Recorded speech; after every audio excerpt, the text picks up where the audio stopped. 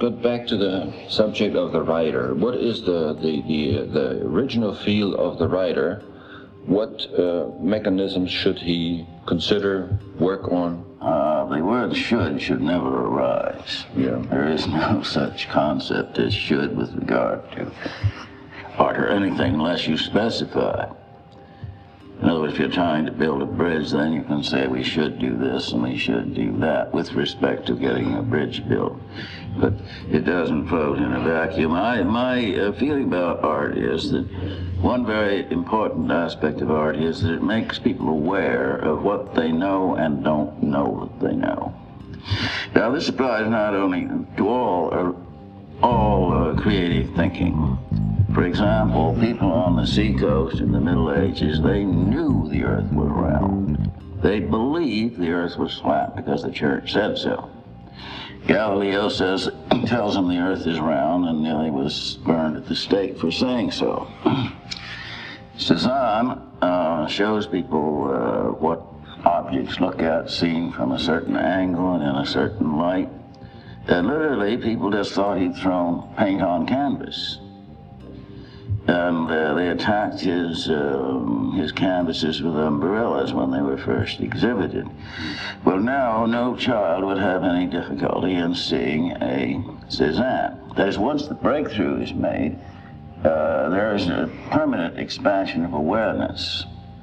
But there's always a reaction of rage, of outrage at the first breakthrough. And, for example, Joyce then made people aware of their stream of consciousness, at least on one level, on a verbal level. And he was at first accused of being unintelligible. I don't think many people now would have any difficulty with Ulysses. No. So the artist then expands awareness. And once the breakthrough is made, this becomes part of the general awareness. It's 106 miles to Chicago. We got a full tank of gas, half a pack of cigarettes. It's dark, and we're wearing sunglasses. Hit it.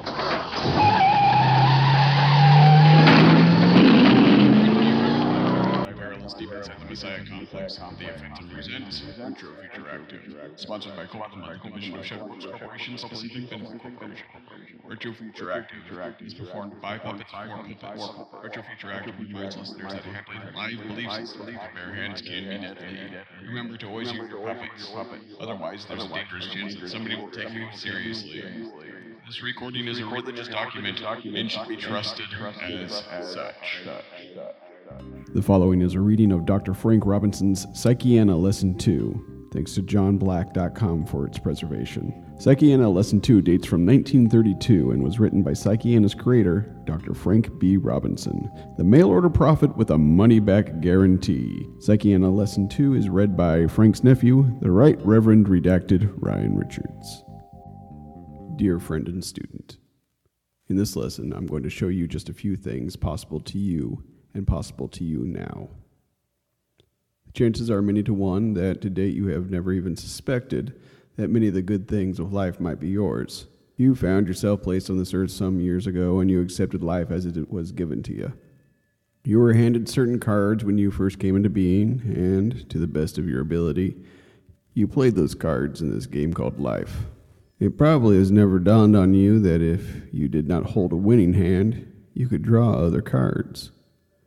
It is my happy privilege, however, to tell you that such is the case. For life is a card game. You draw when you enter the game, and you play accordingly. Most of us, however, seem to be laboring under the delusion that whatever cards were first dealt us are the only cards we can ever draw. Such, however, is not the case. You may say that heredity enters into the playing of this game of life. The heredity card may have been dealt you, and you may not like it. Then perhaps the circumstance card was also dealt you.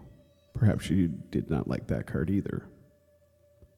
The card of poor education may have also fallen in front of you, and you don't like that card either. Perhaps, through no fault of your own, a college education was denied you. Well, I'm not sure that you missed too much through that. For college-bred men are in every breadline. And if you trace history back, you are very apt to find those that have forged ahead to their greatest heights were either men of no college education or men who achieved in spite of their college education. Many are the cards which have been dealt you when you first entered this game of life. You had nothing to say about these cards either. You did not deal. You could do nothing else than accept the cards as the dealer gave them to you. And to date, the chances are you are highly dissatisfied with this game. The other fellow seems to be having all the luck, while you always seem to be holding the losing hand. Well, in this lesson, my friend, let me point out to you a few of the things which may be accomplished by you, and I mean you, whoever you are that is listening to this lesson. For never was a truer word spoken than this. You are the master of your fate. You are the captain of your soul. And if you go on in this game of life playing with inferior cards, it is simply because you want to. For the cards may be changed. Remember that. And I have contracted with you to show you how to change them. I know how to show you that, and I do not know it just in an abstract way. But I have proven to myself first that I do know the way. I know the law involved. And let me say to you with all earnestness at my command, that this great God law is no respecter of persons. Have I made that clear? The mighty creative God law of the universe is no respecter of persons. Nor is the power of that law limited. The only thing that keeps you from having an abundance of health, wealth, and happiness is your ignorance of this mighty law. It's not the fault of the law, but the fault of you. I'm not blaming you. For I did not know this law worked until I was 40 years of age, but I know now, and so will you before you finish this course of instruction with me. Now, just a word about your religious persuasions, for I don't want to hurt your feelings, nor tread on your religious toes. I may do so, but if I do, it will only be because your religious persuasion clashes with the truth as I know it to exist. I think, however, that you are a broad enough man or woman to see that no matter what system of religion you have thrust upon you, or have knowingly embraced, it has come far short of providing you with the happiness, health, and wealth which things you so much desire. For most of our present systems of religion are based on fear. This is not our fault at all, for they were built on fear. They all originated way back ages ago when the human race was a very fearful and superstitious race. Our forefathers were brought up to fear God. They were told that unless they feared God, they would either roast and fry in hellfire or go through a session in purgatory. And millions of good, honest souls who could not accept that theory were burned alive at the stake. Millions of them. That could not be done today, however, for the human race is progressing.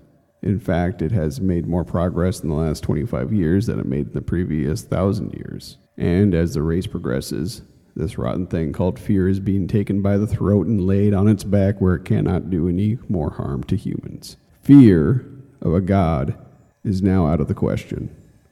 For any God that you need to be afraid of is no God for you. There is no such God in the first place, and even if there were, you wouldn't want him, would you? Most of that fear proposition, however, is a relic of the Dark Ages and is not believed in anymore. People are progressing past that stage. If you could put all fear out of your life, my friend, there would be absolutely no limit to the heights to which you could climb. None at all. But as long as that snake is lurking in your makeup, you probably will be handicapped in your fight for the best things in life. Let me tell you something else here, which is of vital importance to your whole future. The very moment in which you are able to discard all fear, in that moment you will find a something which will open up to you an entirely new vista of life.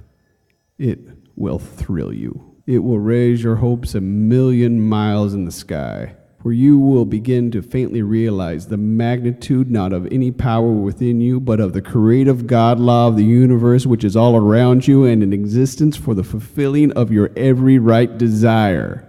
Think that over for a little while, my friend, for that is exactly the fact governing all success and happiness. These blessings of life do not lie in the fear realm at all. They lie in the realm in which man finds himself when he dismisses fear and begins to learn who and what he really is. They are found when a man or woman first realizes his or her vital connection with the God law existing here and now. That's where these good things come from. And the law itself is the power which brings them into manifestation. For when a human soul gets that first faint glimpse of the God power at his disposal, a strange new consciousness will take complete possession of that soul. A power he heretofore knew nothing about will possess him, and he will begin to realize that he is the master of his own destiny, captain of his own soul. I have on file many telegrams from students who have awakened to that power in their own lives. Last week, the mails delayed one of our lessons to a student in Switzerland, and we received a cable from him asking what had become of the lesson. Telegrams have come to us from many different places telling us that a certain lesson has not arrived there on time, probably delayed in the mail. So anxious are these good students of mine to learn more of this mighty power that money seems to be no object, and they do not hesitate one moment about sending us a cable even halfway around the globe. That is what a man or woman experiences when the God law of health, success, and prosperity begins to make its power known in the life. And these things, my friend, are for you. All I ask is that you play the game with me, and play it fairly and squarely. If you do that, I promise to show you the existence of the greatest power this world has ever seen or ever will see. And I promise further to show you how to apply this mighty God law for success, happiness, and health in your own circumstances. Isn't that worth working for? Don't you think that's worth playing the game for? I do. You have heard the story of the two brothers who were riding along a country lane in a small car. They were on a visit to their mother, who was staying at the neighboring ranch. There was a little traffic on that road, and they did not expect to meet any other car. But flashing around a corner came a big truck, upsetting the little car and pinning the younger of the two brothers under it. The little fellow was only 11 years old.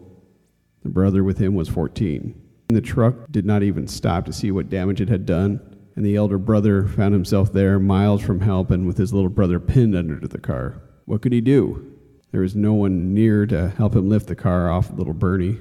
He tore his hair, he cried, and agony was written all over the poor boy's face at the thought of his brother's helplessness. Finally, despair creeping over the face of the little fellow pinned under the car, he said, "Billy, why don't you try to lift the car off me?" "Oh, but I can't lift the whole car," said Billy. "But you haven't even tried yet," moaned little Benny. This seemed to bring Billy to his senses, and he said, "Benny, I've just got to get the car off of you." And in an agony of despair creeping over him, he seized the car, and with a strength that seemed superhuman, he lifted. And he lifted that car off little Benny. Where the strength came from, he did not know, but it came. And this crude illustration will help show you what I mean when I say to you that the great God law in existence here and now is abundantly powerful, enough to put you where you should be, and will do so in the very moment you are in earnest enough to comply with the simple, easy conditions governing that law. For the first time in Billy's life, he realized that was a strange power at his disposal, which he had known nothing of before. Something awakened him, and in the stress of need, he did what he thought was impossible. And to you, sitting around the table of life and playing the game the best you know how, I say this something can awaken you to your vast possibilities. I say more than that, I say it will awaken you to your vast possibilities and will begin doing that the moment you want to be awakened.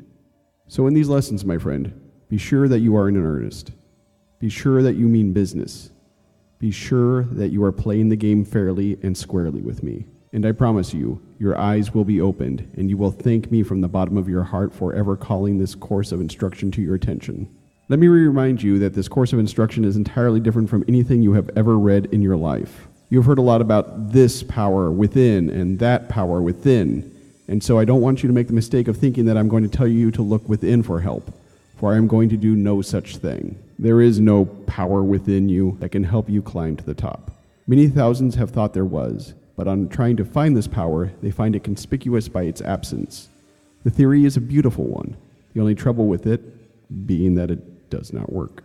For the power does not lie within at all. It lies without. It's in what I choose to call the great without. And as long as we travel along this little road together for a few months, you will know full well that what I am saying to you is the truth. You will also know before we have traveled very far together that the very best things in life are for you, if you want them.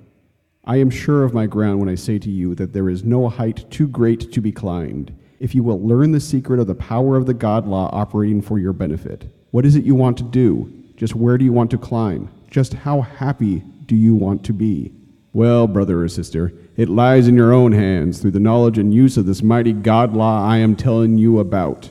So at this point, it will be well suggested that you make up your mind that you are going to be and do just exactly what you want to be and do. It will be a good idea here to get your backbone all polished up and get it ready for action, for you're going to need it. My backbone won't help you. Neither will yours unless you use it. So shake yourself together and get ready to start on the road which leads to health, wealth, and happiness. For this road lies just a little bit ahead of you, and you will need your spine and you'll need your muscle and your head all working together to help you use the God law I shall show you. Don't make the mistake of thinking that you can just lie easily on your oars, trusting to some power or other to transport you on flowery beds of ease to realms of health, wealth, and happiness. If you think that, you are going to be badly fooled. I promise you that. But if you mean business, and if you really want to do, then come along, for I can show you how to utilize the greatest power or law the world has ever seen to help you do what you want to do. For it takes men and women to achieve. There is no place in life for a laggard. There is no place in life for a lazy man or woman. There is no place in life for the shiftless. They never get anywhere and never will. And if it should be that you have been just a little bit on the lazy order to date, then get down to brass tacks, clench your fists, grit your teeth, and say, "By God, I'm doing it." I don't mean this phrase in a slangy or profane manner at all. For if you do it, if you do achieve it, it will certainly be by the God law and no other way. Remember this. In other words, mere wishing will get you nowhere. The God law always works where it is needed to work, but how can it work in your life if you don't want it to? You can take a magnet and try to make it pick up sawdust until the crack of doom. And when it cracks, you will never have made that magnet lift 1 grain of sawdust. But put some iron fillings near that magnet and see how quickly it will get busy. The law of magnetism is in that magnet. You cannot see it, but it's there just the same. It means nothing to the sawdust, however, for the law of magnetism does not work in the case of a magnet and sawdust. Neither does the law of success work in the life of a man who is not anxious enough to be helped to try and help himself. Such a man must first have the desire to be helped. He must first come to the law and recognize its presence. Then, when that has been done, and when the desire to be helped is there, the law will work, because it can work. Do you see that? The conditions have been complied with, and there is then no limit to the future of the man who so complies with those simple conditions. For the only condition the God law requires is the one condition that you really want the law to help you. And that's probably your normal condition, isn't it? There are very few men and women in this world who do not want to get ahead. There are mighty few who do not really desire to achieve things. There are some, of course, but the chances are that you are not one of those. Otherwise, you never would have enrolled in this course of instruction. So I am taking it for granted that you do desire and want to get ahead. You really want health, you really want perfect happiness, and you really want perfect success.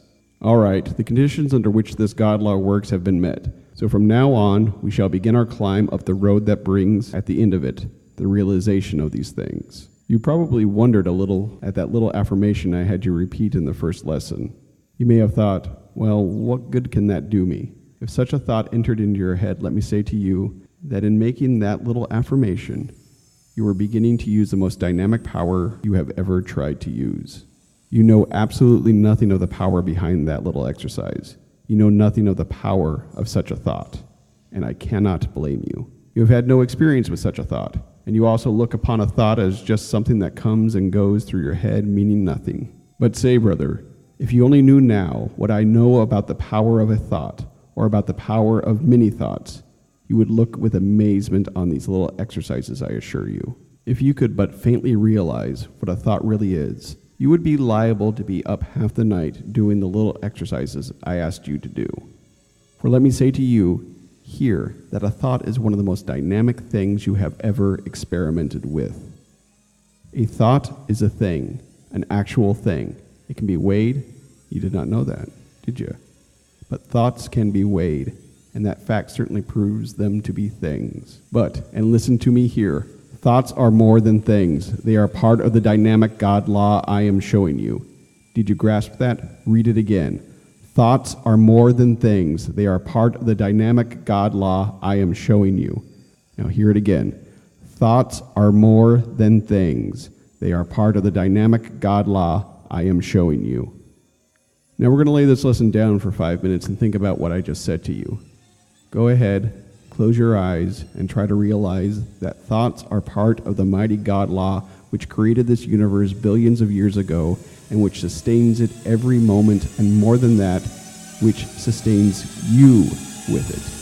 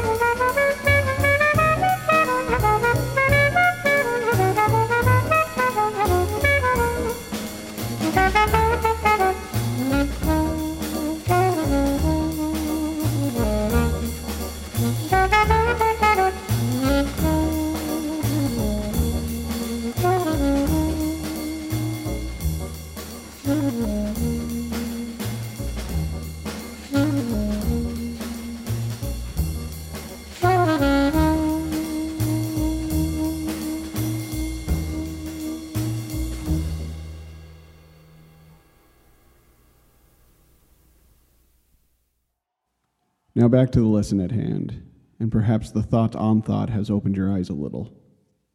Your eyes will be opened many times in this course, my friend, I promise you that. For never before has this God law been described and told about as I am dealing with it here. And you can probably now see why it is that my lessons went around the world in 67 countries inside of a year. Just think of it. A thought is a spiritual power and a part of the creative God law responsible for every created thing. In fact, if you can grasp this, let me tell you that thought is the manifestation of the God law in your own life. In fact, there is no other way the spiritual God law can operate and commune with you in your waking moments except through the power of what you call a thought. We shall see later that thoughts are not what we have to date supposed them to be. They are something far more potent than that. To date, not much attention has been paid to thoughts, but I assure you, my friend, that we shall pay lots of attention to them from now on. I shall show you a little later the existence of a thinking something in the atmosphere all around you. I shall show you that this thinking something comes from millions and probably billions of miles away from here. So please accept this statement at face value and go accordingly. I want you to check every thought from this moment on that ever enters your mind. And more than that, I want you to exercise a strict censorship over every thought you ever think. You say, "But Dr. Robinson, can I do that?" You bet you can. You will have to if you go very far with me and if you get very many of the world's best things. But you will be glad to do it, for as you will see, there is no work entailed at all in governing your thoughts, not any. Some may say, "Yes, but doctor, thoughts come into my head and I can't help that. How about that?" No, you cannot help thoughts coming into your head, but you can prevent their staying in your head. Can't you? Of course you can, and this is something you must do. I strongly suspect that if you have not so much success in life, it is because you have never thought success. You have no reason to. You just naturally have been playing the cards you were dealt when you sat in on the game, and so have never even faintly suspected that you, by the exercise of any known law, could ever achieve success. So, you never let any thought of success enter into your head, did you? Well, we'll change that from now on. For from this moment, I want you to exercise the very strictest censorship over every thought that ever attempts to build a nest in your head. A bird can light on your doorstep, but it doesn't take you very long to shoo it away, does it? The same thing with a thought. In your last lesson, which was the first in this course, I gave you certain little things to do on retiring. You did not know then just why I was doing that, did you? But you begin to see now, don't you? Now listen to me. Tonight, when you retire, I want you to relax every muscle, lie as limp as a log in bed. Close your eyes. There always is in every man's closed eyes a certain area which, when you learn how to find it, is the very thin veil between you and the God law of the universe. I may show you later how to penetrate that veil. This veil, it was that Edison penetrated a little, just before he died. You will remember that he exclaimed, "It's very beautiful over there." This man, and incidentally hundreds of others, have caught a faint glimpse of beyond the veil. And while it may take you some time to get used to absolutely relaxing your body and just lying limp as a log, when you learn to do that, you will not have so much trouble in finding that bright spot I spoke to you about. Sometimes I think I should call it a white spot. At any rate, it won't be very long before you know what it is. Although if you have never attempted anything like this before, it may be some time before you get to that white spot. There is nothing mysterious about this at all, nothing mystic, nothing supernatural. It is perfectly natural. In fact, one of the most natural things I know of is for a man to begin to realize that the living God law is an actual thing which can be contacted here and now by every normal man and woman.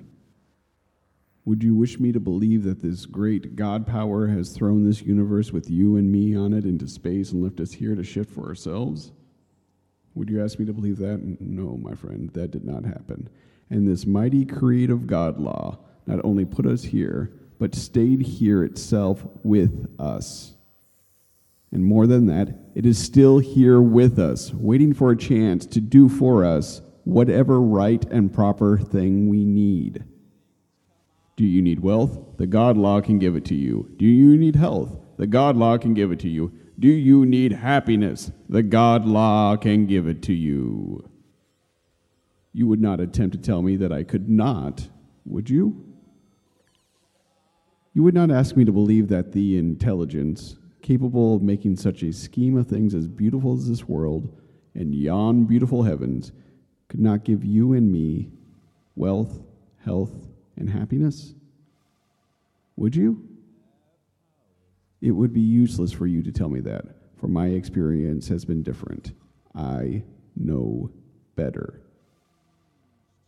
And besides, if this mighty sustaining intelligence, this mighty creative God law, is so close to you that you could not get away from it if you wanted to, do you not think it can more than give you these things?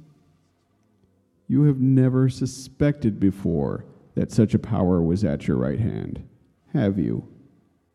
Well, it is, brother. And before we get through these lessons, you will know that it is. And what a difference that will make to you. You are at this point beginning to get a faint glimpse of the true light as it exists, and you can already see that it is more than likely that you yourself will be able to use this mighty God law. There is also coming to you as you read this renewed hope as you begin to faintly grasp the staggering possibilities which are yours as you realize that it is possible for you to instantly contact the mighty God law as it is. There is also coming to you now the impression that I know how to lead you aright, and you have mentally said to yourself, "This fellow knows what he's talking about," and I assure you, I do. There is not one single thing that can keep you from either health, wealth, or happiness if you use this mighty creative God law as it may be used. Now that should make you certainly hopeful and should inspire you to say, "This fellow knows what he's talking about." And I assure you I do. There is not one single thing that can keep you from either health, wealth, or happiness if you use this mighty creative God law as it may be used. Now that should make you certainly hopeful and should inspire you to say, "I'll play with this, Dr. Robinson, in this course of instruction. I believe he can help me." And that is exactly what I want you to do. It's all so wonderful when one begins to realize that poverty and ill health and failure are about to be kicked out of the door, isn't it? It doesn't seem possible, does it? And how happy it makes one feel to know that no matter who they are, they can use for their own health, wealth, and happiness the very same God law that created them and get in touch with this God law instantly. Now about these thoughts and the pre-retiring exercise. Remember, absolutely at rest. Every muscle lax, just like a log of wood. Then the thoughts turn to the white area on the field of vision through the closed eyes, and a simple resting in that position. Keep your eyes on that white spot, and over again mentally repeat, I am finding the power of the living God. Direct that sentence into the very depths of your mentality and right into the white spot. I am finding the power of the living God. There is a scientific reason for all this, but you just do it, remembering all the while that a thought is a part of the creative God law. And you yourself are now using this mighty God law for the first time in your life. I am finding the power of the living God. I am finding the power of the living God. In the morning, on awakening, take your deep, long breaths, and right away, start the same line of thought going. I am finding the power of the living God, and keep it up. Do not say it out loud, but just simply keep all negative thoughts out of your head by keeping it filled with this thought. I am finding the power of the living God. Do you see what I'm doing now? I don't want you to ever let one single thought of failure, ill health, or poverty enter into your head. Never mind how sick you are, never mind how poor you are, never mind how unhappy you are, and never mind how big of a failure you are. I am finding the power of the living God. Keep this one thought in your mind to the exclusion of all other thoughts for the next 2 weeks.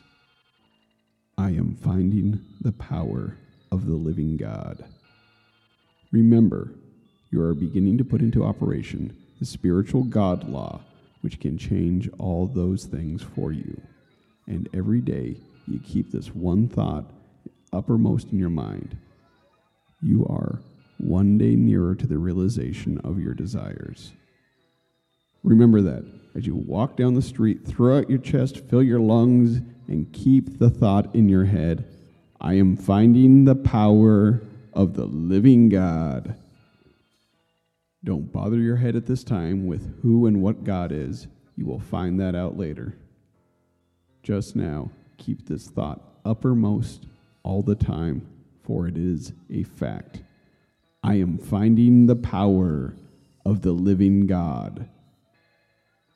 If there comes a time when you have a chance in your business hours, get alone, close your eyes, and with a relaxed body, look directly into the center of your being and say the same affirmation of truth. I am finding the power of the living God.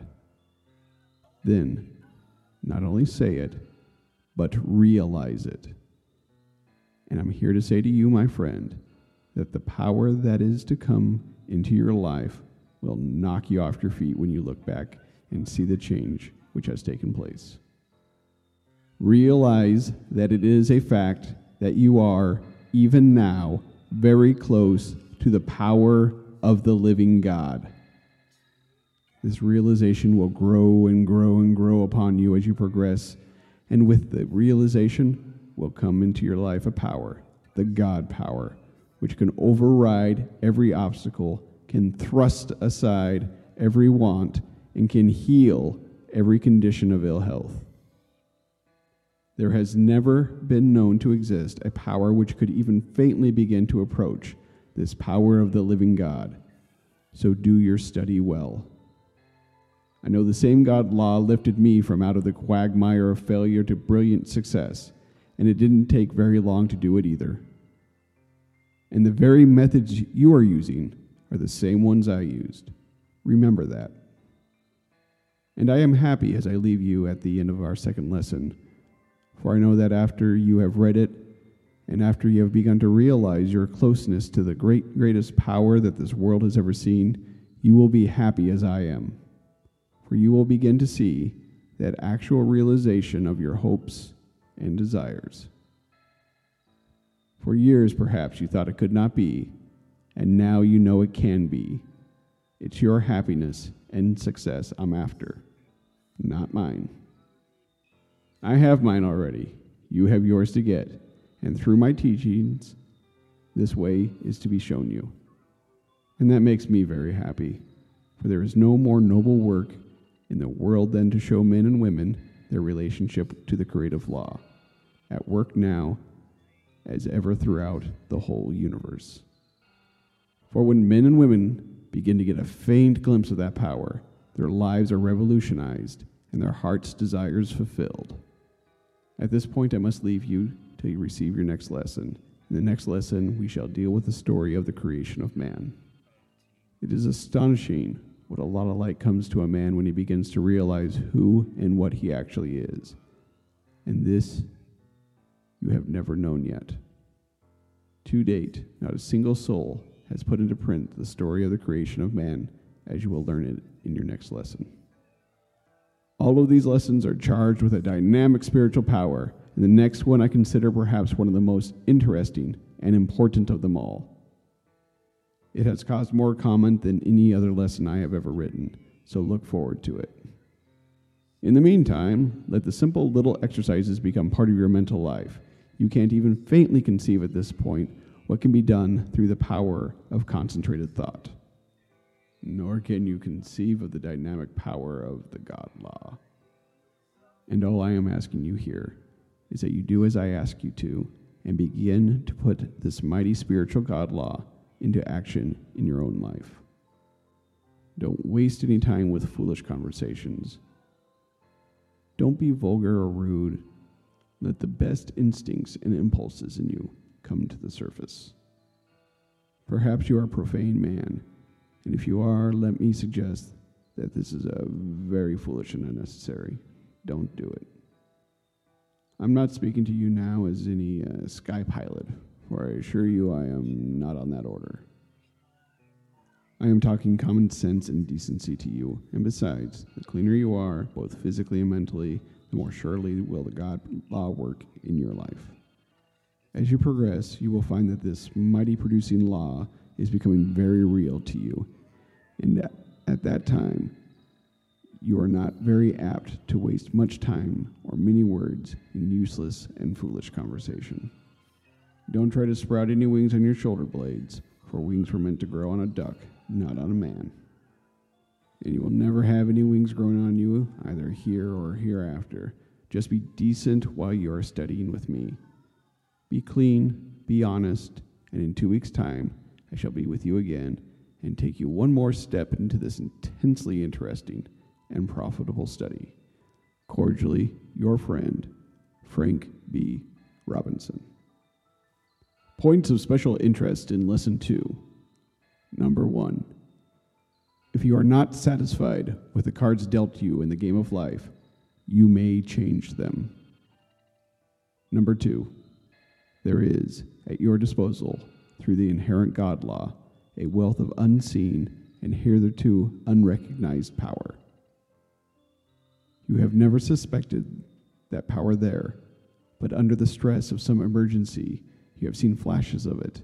That unseen power is there for your daily use. It is a sleeping giant and is in existence for your eternal success and happiness if you use it for those things. Number 3, before the God law can work, the conditions governing its operation must be met by you if it is to operate in your life. Remember that. What is the one condition governing the operation of the God law? Desire for these good things and a belief in the law itself. You believe in the intelligence that created this world, do you not? Then recognize the fact that the same power is still there and still operating, wherever given a chance to operate. Number 4, a thought is a thing, and a very powerful thing, too. Let no negative thoughts ever roost in your hair. Shove them out as fast as they come in. No harm can be done by their just flitting through your mind, for you cannot stop thinking if you want to. The harm comes from letting these negative fear thoughts stay there, so don't allow them to roost in your mind for 1 second. If you are faithfully doing the little mental exercises I prescribe, there will be no room for these fear thoughts, for two thoughts cannot occupy the same mind at the same time. No two things can occupy the same place at the same time is something you were taught in school. That works in the thought realm. If you don't believe it, try it sometime. Try to think of two things at the same time. The subject was booked under Section 601, in danger of leading an idle, dissolute, or immoral life. Special note. This is a course of religious instruction. I am not a politician, nor is it my intention to allow politics to enter into Psychiana. Since this course of instruction was written, we have had given to us a New Deal in America. The people made a mandate on President Roosevelt to give them a deal, and to the very best of his ability, he is doing just that. Without adding to or detracting from the truth contained in Psychiana, I respectfully make the suggestion to my students that each one of them cooperate to the very full with the President of the United States. I am not a Democrat and never have been a Democrat. Nevertheless, I have supported that party and will continue to support it so long as it functions under its present leadership. I make this suggestion because I believe it to be incumbent upon every citizen to give to the present administration wholehearted support. Signed, Frank B. Robinson. We now conclude with Classic Psychiana, Advanced Lesson 2. Originally written in 1932. You're listening to Retro Future Active. And here to say grace, Kevin Kling.